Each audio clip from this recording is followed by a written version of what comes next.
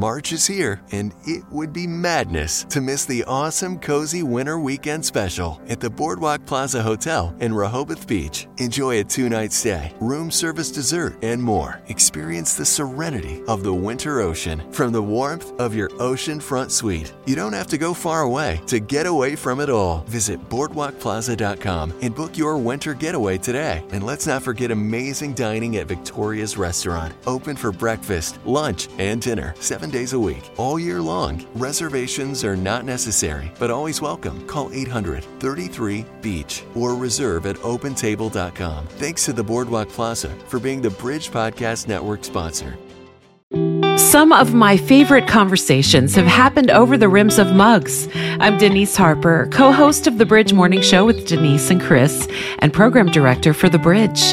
There's something special about sitting across the table from a friend, whether we've known them forever or for just a minute, with a good cup of coffee and an open heart. I hope today's conversation will inspire and encourage you. Welcome to another episode of Over the Rims of Mugs. I'm Denise Harper. Today, we're broadcasting from an amazing coffee shop. It is Rise Up Coffee in Rehoboth Beach, Delaware, and we're honored to be here today. We love, if you're just listening and not watching, then you're probably wondering, it does sound a little different today. We've got some music in the background. You might hear baristas at work. You might hear the steamers for the coffee and everything. But we have the same conversation that will hopefully encourage your heart today and point you right toward the Lord. And my guest today is Cheryl Truitt. Welcome, Cheryl. I'm so happy to be here. Thank you for this opportunity. We have known each other for a very long time. Yes. But I don't know that I've ever really heard your story. And so when I was thinking... It's still being written. Of course. And don't you love that? Mm-hmm. I love it. We do occasionally try to pick up the pen and write it ourselves. But I love that God is writing our story and we can be encouraged and take peace in that and also delight in that, because his thoughts and his plans for us are so much bigger than we could ever think. Absolutely. Right? You think back to when you're like 17 or 18, and I know I had my 5-year plan, and this was going to happen and what I expected, and probably only one of like 5 of those things actually happened the way I thought it should. But other things happened along the way that bring you closer to him. Big surprises and challenges sometimes. Yeah. Mm-hmm. All right. So as we're starting out, tell me about your family. You're from this area? Yeah. I grew up in Delaware, and Mom and Dad took us to church right from I probably was in church before I was born. So I know how that works. Yeah. Pretty average family life, but a good family life. My mother and father are good parents, and appreciate the life that we had. I grew up. I went to Caesar Rodney High School. I graduated from there in '77. Then went to Virginia for college, and became a school teacher. And I did the full 30 years here in Delaware, but I had 3 years in Virginia before that. So I retired in 2015, and I know I have a young voice, but I'm not that young. What did you teach? Most of my career, it was 6th grade science in the public school. Oh. Yeah. It was a good age for me, but a lot of people shy away from middle school, but it was like I was made for it. I loved the 6th graders. Did you make it fun? Most of the time, whenever I could, science is fun. Yes. Hands-on, active, and it was fun. Siblings? I just have one brother, Freddie. He's y'all have to call him Fred, but he's Freddie to me. Of course. But yeah, he's 2 years older than me. In fact, if I can go into this part of my life, he's very significant in my coming to know the Lord. He got saved before me while he was at James Madison University. And at that school, it's a secular school, but back in the day, there was a ministry called InterVarsity. Yeah. And they had a very strong Madison Christian Fellowship on the campus, and some of those guys got a hold of my brother, and his life changed so much, and I watched that being 2 years younger. And then I ended up going to the same college. Okay. And his one thing to me was, you have to come to Ivy at least one time while you're here. And so I went the first Sunday that I was on campus. I hadn't even turned 18 yet, and the speaker just really grabbed my heart when he talked about the love of God and how personal it was. And he ended with his talk, if you don't know that God loves you personally and passionately and that you're precious to him, you need to ask him. And I walked home to my dorm that night saying, I don't know. I don't know his love like he described. And so I went to bed that night with the prayer on my lips, just that, Lord, if you love me like that man talked about, I need you to show me. And somehow he got inside my heart that night, and I woke up the next morning and I knew that I was loved, and I knew that I was precious to him, and it changed everything. And that was just the beginning. You woke up in the same place, but you felt completely different. Right? Yeah. That's and the thing was, because I'd been to church my whole life, I talk about it like there's a chapter in the Bible that talks about the lost coin. And the lost coin was a precious thing that was lost in the house.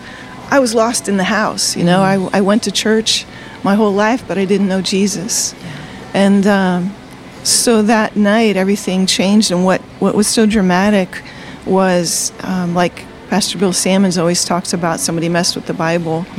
I tried to read the Bible my whole life, but it was always a dull, dry history book. But after that encounter, I saw life in the scriptures, and I couldn't get enough of it. And this ministry, InterVarsity, they had probably at least one Bible study in every dorm. They had people trained and planted, so to speak. And I started going to as many Bible studies as I could, dorm to dorm to dorm, because I was just so hungry for the Word of God. Did you come to a place while you were in college that you began to lead a group yourself? Yeah, the very next year. Okay. I started leading Bible studies, and we had one group we called a covenant group that was like closer than some of the Bible studies, where we were really trying to help disciple each other and help each other grow. That's beautiful. The accountability of that is so important. Right? Yes. Wow, that speaks so much to me of what I know of you, because I've seen you have such a deep love for the Lord and a passion for studying his word and for sharing his word. And I've actually sat under your teaching in church services and heard you share the gospel, and know that it goes deep into your soul.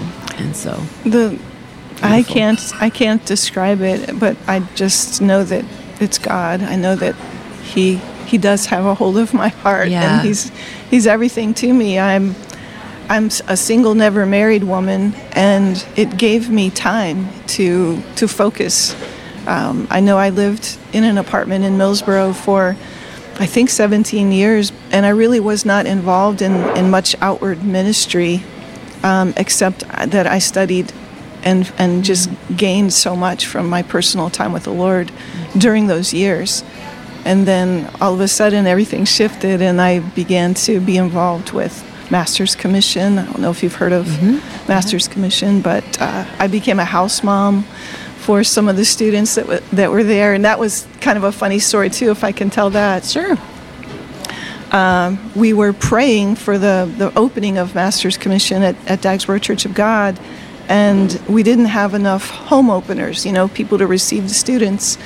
And there was a financial need as well. And so we were praying through all of these needs. And after the prayer meeting was over, I was talking to the administrators, and out of my mouth, without any prior thought, came, "Hey, if you find a house, I'll be a house mom." And within a week, who has an extra house? Somebody had an extra house on their property that needed to be cleaned up, and we ended up moving in there, and suddenly I was the house mom for 6 young women that were, on fire to seek the Lord, and that was life-changing. Was it a little scary, too? It was. That's a lot of responsibility. But all of a sudden, it was like everything that I had ever invested in Scripture and had been invested in me. I was praying for them, sharing Scripture with them practically every day. Yeah. And it was like an outflow from something that had been building up inside for a long time. Sure. And some of them still call me Mama C, and it's really been an amazing thing. So that speaks to how important it is to say what we really mean, because there's power in our words, right? Yes. So you spoke that, and it felt like it came from somewhere else. Did you say, wait, as what? soon as it came out of my mouth, I was like, what? No. That's so great. You mentioned being single. Was that something that you kind of always knew, or you? No, that 5-year plan I mentioned earlier included marriage and children and all of that. I had expected to be married before I was 25, hoped to be, but things didn't work out the way I had thought. And really, my journey with singleness has become what I call a means of grace, because when things don't work out the way you want, you have a choice in how you respond to that. And there was a time when I was 28, I remember one particular night where I was just really angry with God, and I really cried out to him, first in anger and then in pain, because I had this lie in my head that I was single as a punishment for something I had done wrong, or something I had not done that I should have done, and that was such a lie. Yeah. And that night began a pursuit of Jesus that was deeper than before. And I probably within the next few years, I'll share a very personal encounter that I had with the Lord. I was in that apartment that I mentioned earlier, and I got to that place in 1 Corinthians chapter 7 where Paul's really saying being single is better. Mm-hmm. And I put my finger on that verse and I held it up in the air, and I said to God, I said, Paul is saying this, that being single is better, and I don't see it. The world doesn't show this to me. Mm-hmm. And I said, if this is better for me, then I need you to do something in me. I need you to show me. I need you to help me. And I was, just went on with my devotions. And inside of a week, I was in my morning devotions before school. And I felt the presence of the Lord come. And it was like he came and he came and he came and he came. And it was like I almost couldn't take it anymore because his presence was so strong. I was weeping for his beauty and his presence. And of course, I didn't see him with my eyes. I didn't hear him with my ears. But the impression that was laid upon my heart was, this is why single is better for you, because you can have me in this deep, rich way. Mm-hmm. And then he began to show me that I could go at a moment's notice wherever he wanted me to go. And I didn't need to clear it with this person or that person. I didn't need to shuffle things around to make it happen. But anyway, everything changed from that point on because I began to see my singleness as a gift. And so, came full circle there. What a powerful moment and revelation for you. Life-changing, it really was. And for somebody who's listening right now who has never had an experience like that before, that is something that we all can have, that God really desires that we would just pour out. Like you mentioned, you went through stages. There was anger, and then there was pain, and then there was just waiting, trying to be patient in the waiting and asking the questions. Wherever we struggle, wherever we feel weak, wherever we feel like, even where we feel like the enemy of our soul has done something to us, if we'll bring that to the Lord, that my grace is sufficient for you. Yes. I have grace on my life for being single. I have grace on my life to be able to serve however I can, because he makes up for my lack. He makes up for what I think I don't have. he's it. Yeah, that's beautiful.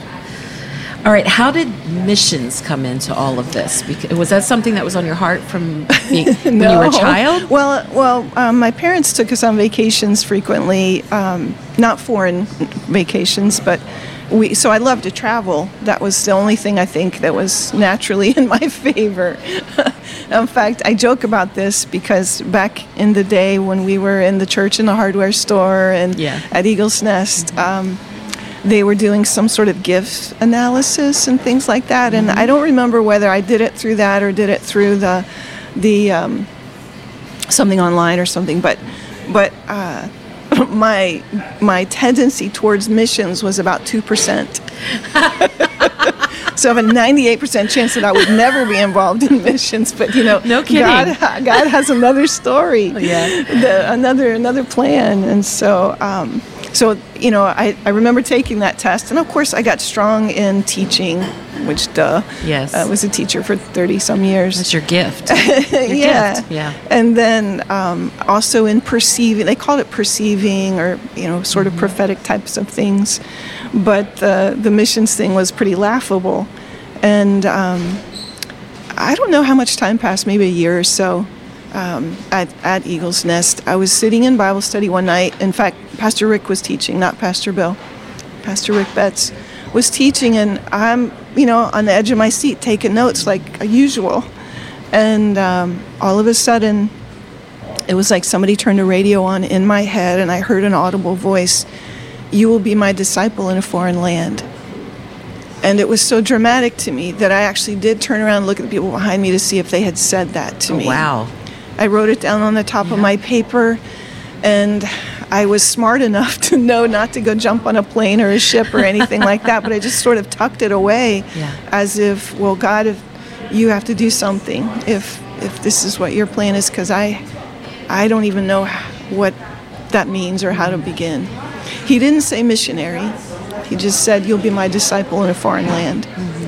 And within a year or so, Eagle's Nest started its first youth mission trip. And I just, because the word of the Lord came to me, I was open to that. Yeah. I was open to an opportunity. And so when the youth were going to go, I was helping Jim Anderson with the young people. And I said yes to being a chaperone.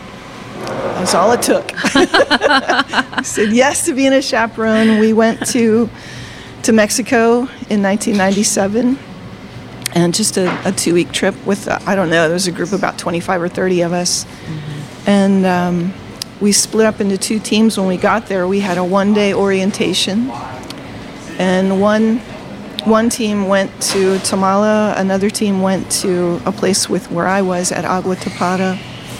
And for me, it was a huge culture shock because people were living in cabins, cooking over fires. There was no running water. There was, the outhouse, the baño, and in the baño, in the outhouse, was the toilet itself was a hollowed out tree stump. I mean, it was just huge culture shock, and wow. I was dirty, and I was cranky, and I didn't sleep well. There were fleas in my bed. There was, it was all kinds of physical things that were like against me, and I didn't like the food, and I was a struggle.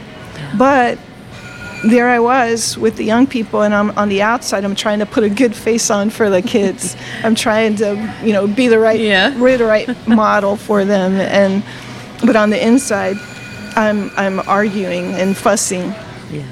But we had brought a pastor with us, a translator and pastor.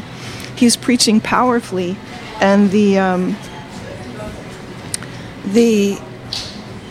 messages, whatever it was he was preaching, because I didn't understand Spanish at the time at all. Mm-hmm. And when he was ministering to people, there was a powerful outpouring. We saw people getting saved, people getting healed, people getting powerfully touched by the Spirit of God.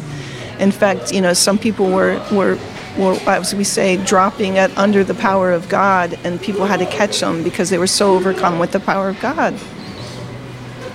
And wow. So I'm running back and forth between people in the front and the kids, trying to help them understand, because they'd never seen anything like it. And the third night of that, I just suddenly became extremely ashamed of myself. And I told the Lord at that moment, it was like a decisive moment where I just said, I don't care where I sleep. I don't care what I have to eat. I don't care how dirty I get. I just want to be in the middle of what you're doing. And again, another dramatic life change moment happened right then, because after that moment I didn't care anymore. And ended up going back to Mexico, I don't know, 12 or 15 times. Wow. And then later got involved with missions in Ghana and been to Ghana 4 times. But one of the things I love about where I am with missions right now is somehow over the years, relationships and contacts. I have friends that are missionaries in the Philippines. I knew people that were in China, now they're home, but I have contact with people in Turkey, people in Ghana, in various places in the world. And I'm like a liaison between some people and then the local churches and the ministries here. And it's just a wonderful thing that's happening. Yeah. It's powerful that God would let you be part of missions that's happening abroad, and then put you in a position that you understand what missionaries are dealing with day in and day out. I have a little bit of taste of that. Yeah. So you can, when you're speaking to people who have never been outside of your own country, some not even outside of our own state, could get a better understanding and maybe just a little taste of what they're experiencing. Yeah. The biggest thing on my heart for missions right now is unreached people groups. And if I can take an opportunity to share that, thank you. Yeah. There are, a certain number of people groups in the world, and those who are at the current time that you would be considered unreached, and when you say unreached, we're saying less than 2% of the population know Jesus, less than that. And there are some people groups where it's practically zero or is zero of people that don't know Jesus. And how I describe it is comparing things from here to there. In the United States, even right here in Delaware, if I drove a stake in the ground and ran out a line of a radius of about 50 miles and drew a big circle, there would probably be anywhere from 600 to 800 churches that are here inside that diameter, inside that circle. There are places in the world where you could drive a stake in the ground, run the line out 200 miles, and make a big circle, and there would be 0 churches, 0 Christians. Wow. And so there are people groups that have no witness. We call them frontier groups that really, they need an encounter, they need an engagement. And the part that burdens my heart, and for why I want to share that now, is that most churches, of course, are involved in outreach. Most churches are involved in getting the gospel to people, which is, of course, what we should be doing. But we really need to ask the Lord to put the burden on our hearts for unreached people groups, because of all the money, the statistics are clear, of all the money that churches are spending, Christian churches are spending, about 99% of their funding for outreach is going to where the church already exists, where the church already is. And yet there's this great need of people in places that are going to hell because they don't know the Lord and they don't have a witness. And so we need to take some of those funds that are going, to places where the church already is and distribute them to places and people. There are people groups, or actually there are organizations, mission organizations, like Finishing the Task. That organization takes statistics of how many people groups there are left that are unreached, how many languages are yet to be translated into Scripture, and they manage all of those numbers. And within the last, I think, 5 years, they've been starting to have conferences with all of the major mission sending organizations. And they're strategizing now how to get them, how to, and people have been, it's been a big move of the Spirit of God, because these organizations are starting to cooperate with one another. And they're starting to say, well, I have, these Jesus Film Vista Packs, and I can share them with you, and you can, I have this language, tool or something, whatever it is, and they're starting to work together. And what the exciting thing is, as they start to take responsibility for these groups, if they get the funding from the churches, it's highly possible within our lifetime that every people group can be reached, and Matthew 24:14 can become a reality. That's the commission, the Great Commission to go and Matthew 24:14 says that, and this gospel shall be preached to all, as a witness to all the nations. Yeah. And then the end will come. Yes. And we're like, wow. Yeah, so many times we'll say, oh, I just wish that Jesus would come back. I'm just ready. The thing is, there are so many people who aren't ready. Yeah. Because they've never heard the gospel. Yeah. So what can we do unless we have felt the tug on our heart to actually go ourselves? So few can. Mm-hmm. So what can we do? Well, there's always the big three things. Either I pray, I give, or I go. And so those are the big three. Yeah. And if you can't go, then invest. Seek out one of these organizations. You can Google stuff like this, like missions for unreached people groups, and there's all kinds of things that will come up. And you can contact me, and I can refer people, and ask your churches to start searching, or go online and get a list of unreached people groups and adopt one, and pray for those people group, that people group. Yeah. And there's some awesome online global prayer groups. I'm involved in one that is called Global Family Prayer. They've been praying for the nations for 3 years, 24/7. It's pretty steady. They've never really dropped off. They're still praying, and I just join in on Wednesday mornings at 6 a.m. So it's something any of us can join into to pray for the nations. Yeah. And you find out more, you learn more, you develop contacts, and or go to a mission conference. Mm-hmm. You get connected. Yeah. All right. So would you say you're retired now? From... Good answer. I am retired from the public school system. I know somebody in my life who has recently retired, and I said, I'm pretty sure that God never mentioned retirement in the Bible. Well, I think there's in the Old Testament, there's something about the priest, that they, after so many years, they can come off and stuff. But I mean, you're right. Yeah. The gifts and the calling of God are irrevocable, and I think that also speaks to the fact that we just keep going until He takes us home. Yes. It doesn't matter how young or how old we are, that there is a mission that God's given each of us, a purpose. That's right. And as you're praying over those things, the purposes of your life and stuff, the key is not to worry so much about where and what and how, but it's draw closer to the Lord. And He just opens the doors and makes those things happen. Our focus is to delight ourselves in Him. Mm-hmm. Our focus is to know Him and seek Him, and then He'll lead us by His Spirit. That's so good, Cheryl. So good.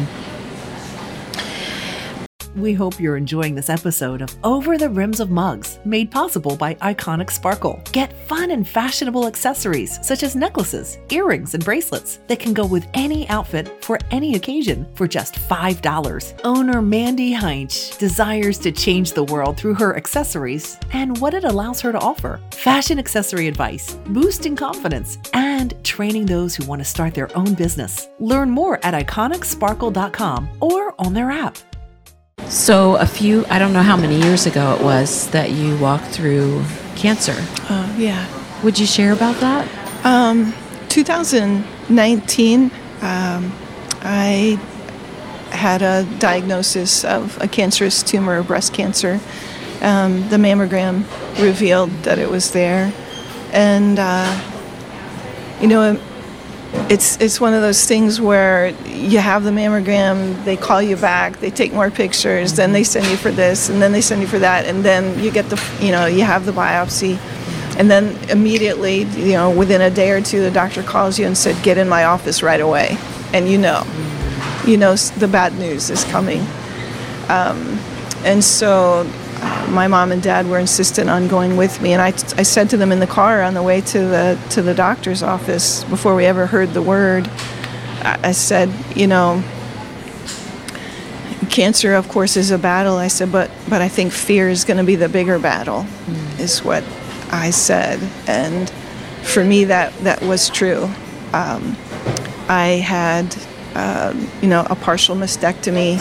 The tumor itself, thank the Lord, was about the size of the tip of your pinky. It was like 1 centimeter, and it was very small, thank the Lord, and considered stage 1.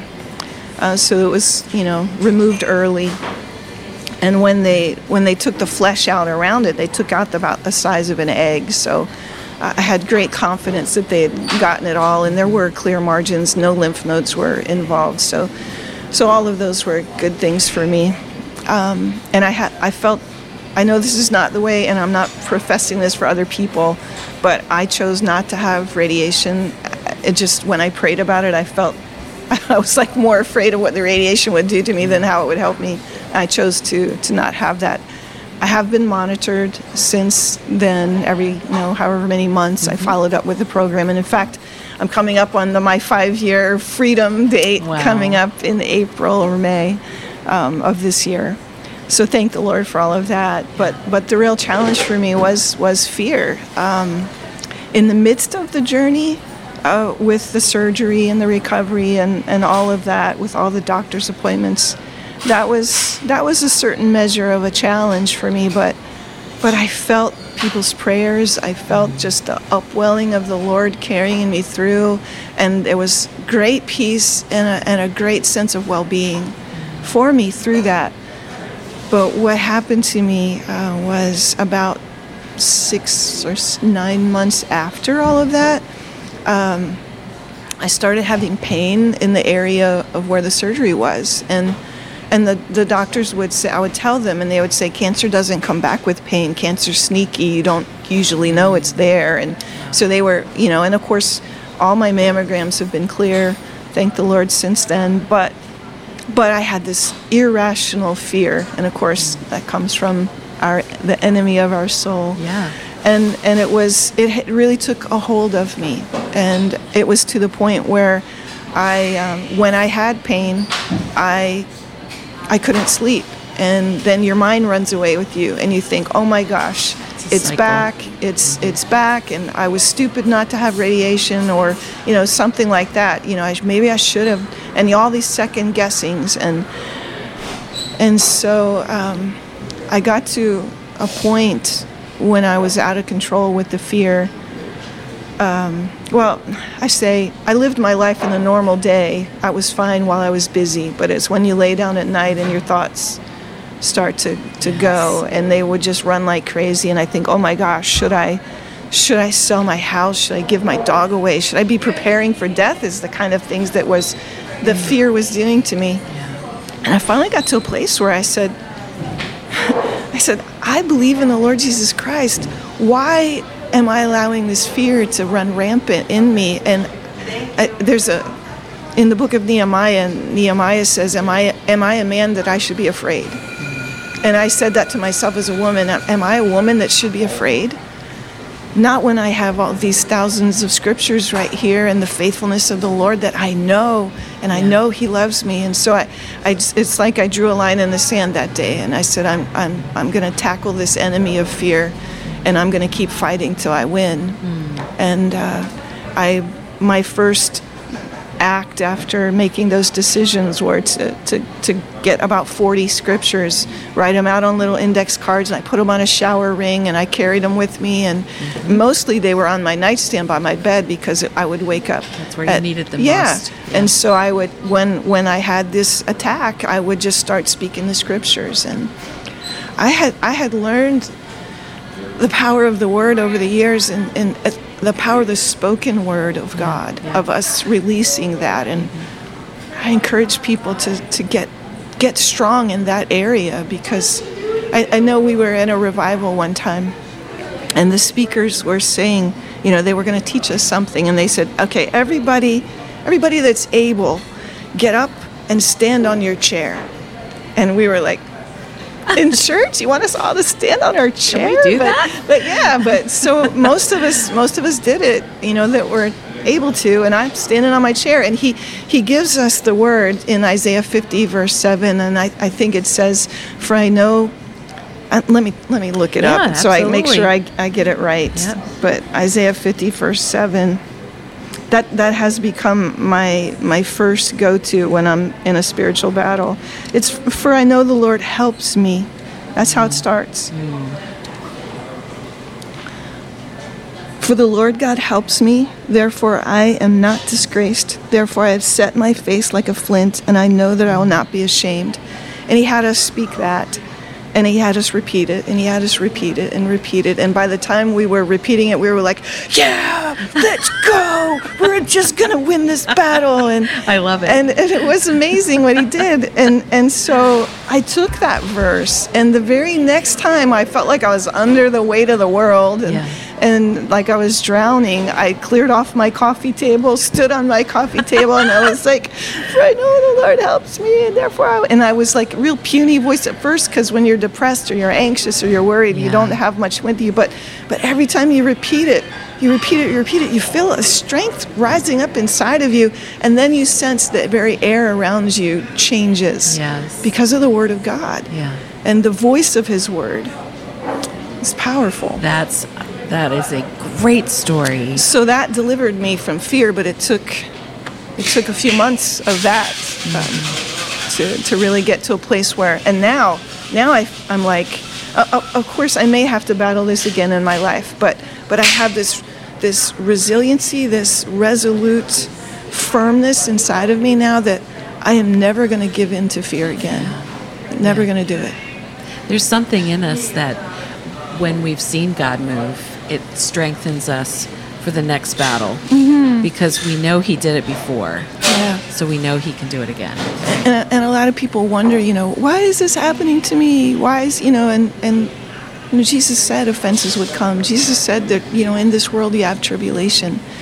But He joins us in the battle and empowers us and teaches us to fight, teaches how to fight spiritually. Amen. What a strong story. A strong Lord. He has good plans for us. Yes. Even in the hard places, because you yourself are saying right now the things that you've learned, the fear that you've conquered, not by your means, but by the power of His Word and His nature. Yeah. And those are life lessons that serve us well. Amen. And not only you, but they impact the people around you. Your circle of influence has seen the power of God. It's like this. It's like when the Lord let me be the house mom of those young people, and when they hit the battle, and you can share with them, this is what the Lord has done for me. And I remember, when I was learning to use the scripture like I just described, putting that word in somebody else's mouth and teaching them to fight. Yeah. All right. What have you dreamed that hasn't come true yet? Or what is it that you see on the horizon?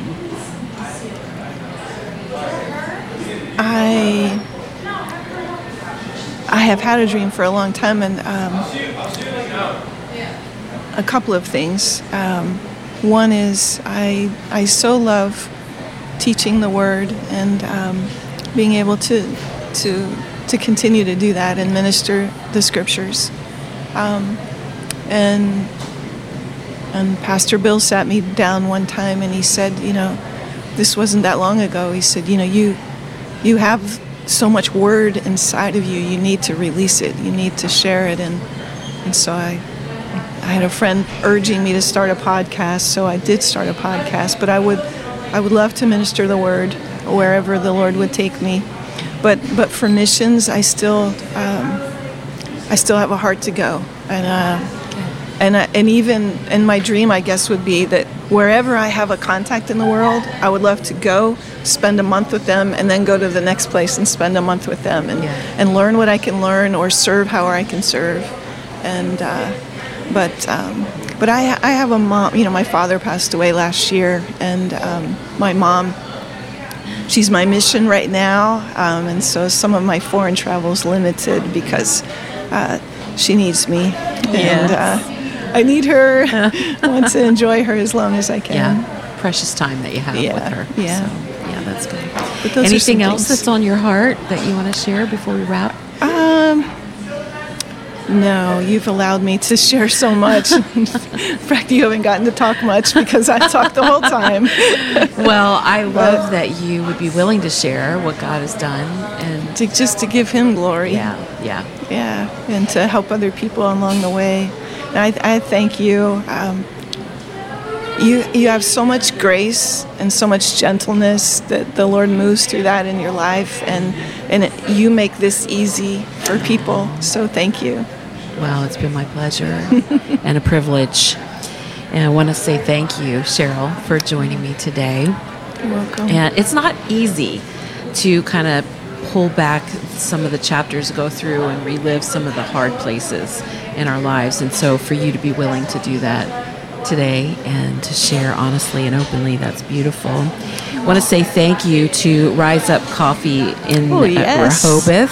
It was delicious. The coffee roasters. I mean, this is just a phenomenal and place. I'm a tea girl, so this is a London fog latte. So they can handle the tea drinkers too. That's good. That's good. Well, if you have questions or comments, we are going to take some of the missions information that you have. We're going to put that in the show notes. So if that's something that God's laying on your heart that you'd like to maybe do some more investigating, praying over, investing in, however God moves on your heart to be involved, we want to make that possible. But if you have questions or comments, then probably the best way to do that is to email us at podcast@wearethebridge.org.